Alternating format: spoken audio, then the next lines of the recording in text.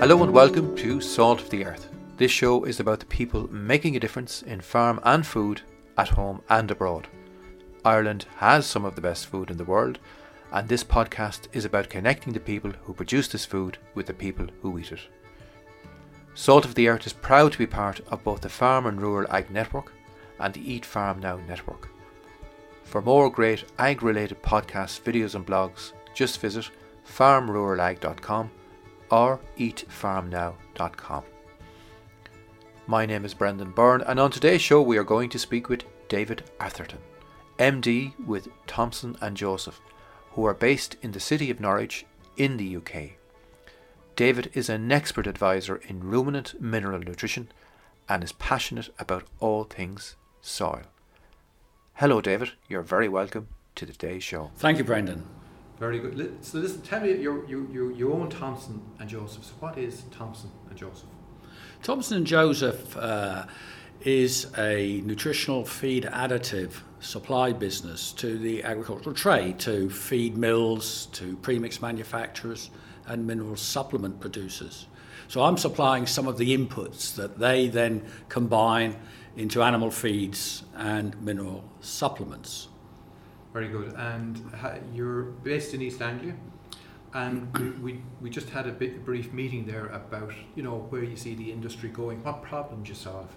So from an Irish agriculture farming point of view, could you just talk about, say, New Zealand, and this would be pretty topical and of interest to Irish dairy farmers in particular. What could you compare the two countries, really?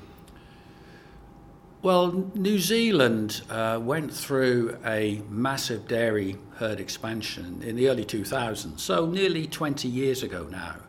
And Ireland has mirrored that expansion in more recent times. So it is useful to compare the two countries because they're both pastoral based. And New Zealand has run into quite serious issues with water quality, with greenhouse gas emissions, and they've had to take actions in order to mitigate the negative environmental aspects of this bigger national dairy herd. And Ireland is going to have to address these challenges too, because we are already seeing the impact of a 38% increase in dairy cow numbers in Ireland since milk quotas came off in 2015. And that's already been seen in a failure to meet greenhouse gas emission targets and also in a continuing deterioration in water quality. So are there any positives, in other words, if we weren't in the EU, compared to, would we be more like New Zealand at this stage, do you think, just as a question? If Ireland wasn't in the EU, would we be more like New Zealand is at the moment? I don't think so, no. I think New Zealand and Ireland are on a parallel track, sure. But New Zealand is about 20 years further down the road. So I think we've got a lot to learn from New Zealand in terms of the actions that they have taken to mitigate these adverse environmental impacts as a result of an increased livestock production. So we have a lot to learn from New Zealand, I think. So we're lucky in a way that we can learn from how to handle these issues. Yeah. Very much so, because the model of Irish dairy farming is pretty much based on the Kiwi model from New Zealand. So there's a lot of similarity. So we can take the experience and the actions that the Kiwis have established, and we can adopt them here, almost like for like, I think. So the problems that you solve, that Thomson and Joseph solve, what, from a solid science point of view, I suppose, what are the issues that need to be addressed? 4 or 5. What would be the main issues, do you think? Well, it's interesting in that I've been a dairy nutritionist for 40 plus years, and I've run my own business for most of that time, supported by a laboratory analysis service. So we have an enormous database on the nutrient and mineral content of grass and grass silage going back over 30 years. And over that time, we've seen a deteriorating trend in the nutrient quality and mineral balance, particularly of grass silage, For example, we're seeing much higher levels of potassium, iron and molybdenum, for example, in grass silage now than we did 30 years ago. And these elements are adverse to cow health. They cause probably somewhere near 90% of the nutritional disease that we see in dairy cattle around calving, with infertility and poor health. So this is what really got me interested in soils, because it took me a little while to really understand why were we seeing these deteriorating trends in the feeding value of grass silage. And in summary, the answer lies in the soil. And it lies in a deteriorating soil quality, particularly related to soil health, which is supported by soil life. Earthworms, bacteria, fungi, the multitudinous life forms that support each other in the soil. So the life in the soil has been impacted through agricultural practices? It has indeed, and it's very easy to establish soil health. All you need is a spade to go out and dig a hole in a pasture. And 9 times out of 10, you will find serious compaction issues. So that is, the soil structure has collapsed, it's squeezed air out of the soil, and as a result, that has led to a deteriorating soil health because life has progressively disappeared. Worms have gone. Bacteria and fungi are operating at much lower levels. And as a result, this has consequences in terms of the potential productivity of grassland, but also the health of grassland as it impacts dairy cattle and beef cattle. So it's a significant problem. How would you say that you're different, your value, what you offer to customers and with your laboratory and your solutions? Do you use a different method of analysis, like is it a standard like Chagas analysis? No, it's a standard Chagas analysis. We follow that very carefully so we can compare our analysis really with the labs that are established in Ireland over many, many years. I think we have the benefit in that we take an integrated approach to nutrition. Most of my fellow dairy nutritionists are just interested in the dairy cow, in the nutrition of the cow. We start with the nutrition of the soil, which supports the nutrition of grass, which supports the nutrition of the cow. Much of that nutrition ends up back in slurry and dung and manures, and that goes back onto the soil again. So we have this natural cycle of minerals and nutrients flowing around from the soil to the grass, to the cow, to the slurry and back to the soil again. A circular economy. Natural circular economy. Indeed. And we take an interest and a specialisation at each point of that natural cycle. So it's very much an integrated approach. That's interesting. So again, solutions then. So I'm a dairy farmer and I have issues with my silage and with my cows. What would you do? What would you come in to advise me on? Well, information is king, really. So we always start by analysing the forages, sometimes silage, sometimes growing grass, soil at the appropriate time of the year, which is usually at the end of the year when soils are quiet, and use that as a basis for developing a nutrient management plan. And that includes liming, of course, checking the soil pH, ensure your lime status is correct, ensuring your P's and K's are correct as well. That's one part of the program. So we call that soil fertility. The other aspect is soil health. And we establish that by basically going out in the field and digging a hole. And that tells us a tremendous amount about the health of the soil. As I said earlier, we see a lot of compaction. So the program I introduce is designed to reduce compaction, to get air back into the soil, to allow soils to breathe, to support soil life. And that will often start with mechanical interventions using aerators or soil lifters to break up this surface compaction, to get air into the soil, which roots need in order to thrive and grow and be active in absorbing nutrients.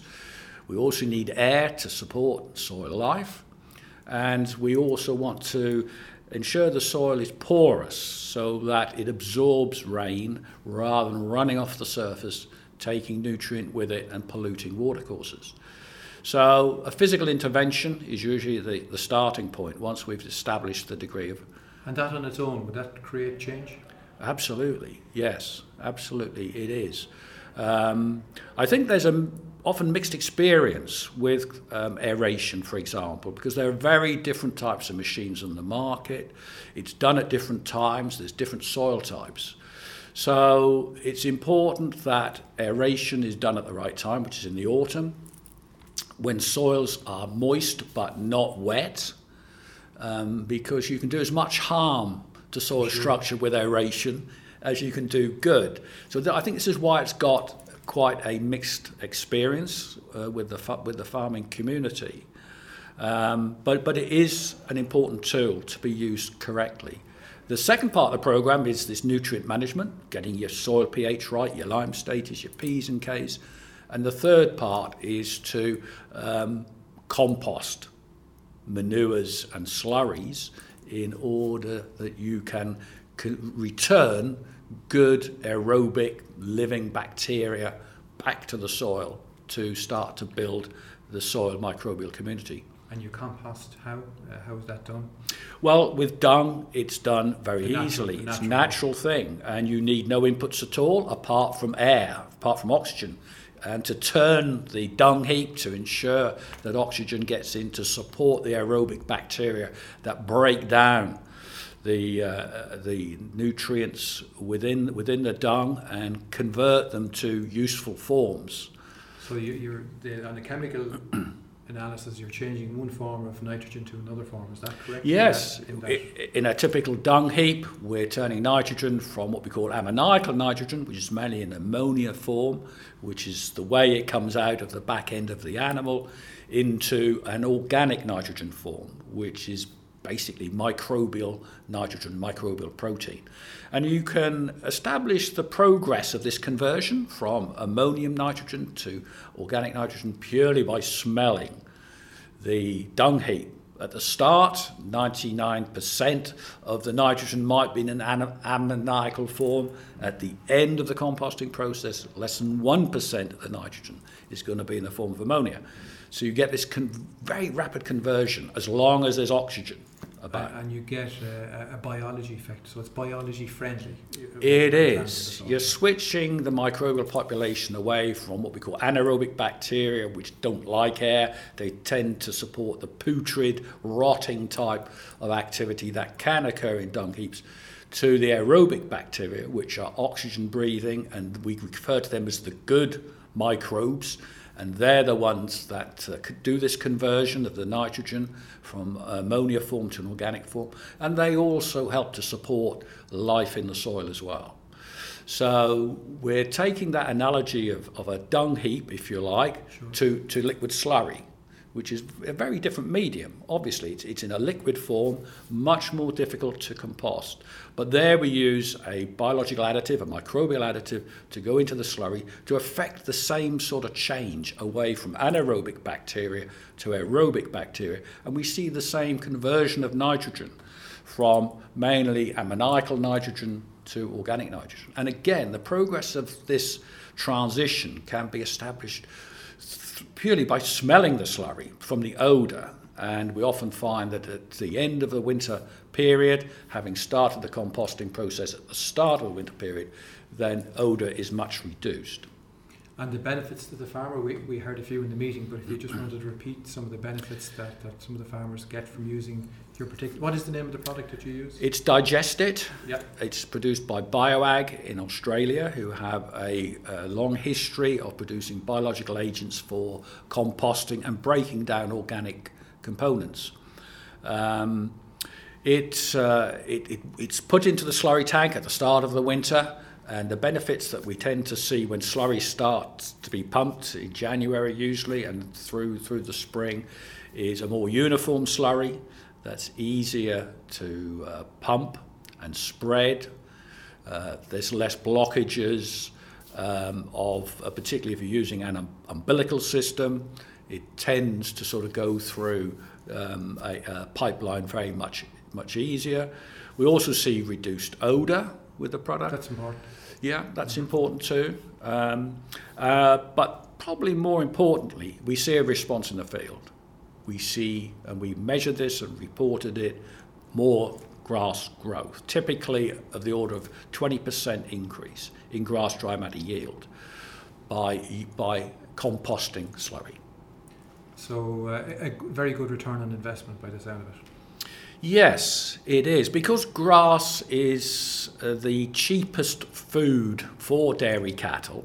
Improving grass dry matter yield and utilisation has a disproportionate effect on dairy herd profitability. So again, using Chagger's figures of 173 euros per hectare for every 1 tonne extra grass dry matter yield per hectare, we know from the trial work that we've done that we're getting a response, a cost-effective ratio of about 12 to 1. So for every €1 you spend on digest it, you're getting €12 back in extra grass dry matter yield. That's fantastic. And you're probably getting a knock-on effect then in the balance. Does it affect the balance of the grass and the forage? Indeed. I talked earlier about these excessive levels of potassium, molybdenum and iron that we've seen building up over the last 30 years because of deteriorating soil health quality. And one of the effects we do see fairly quickly of applying composted slurry is an improvement in the mineral balance, particularly with molybdenum. Now, molybdenum is an element that interferes very much with cow fertility. It's a big problem in Ireland, and the work we've done has shown a 50% reduction in molybdenum within a 3-year period from using composted slurry. So you're going to get a healthier herd, and that's going to be quite significant financially as well. Absolutely. If you add it all up, yeah.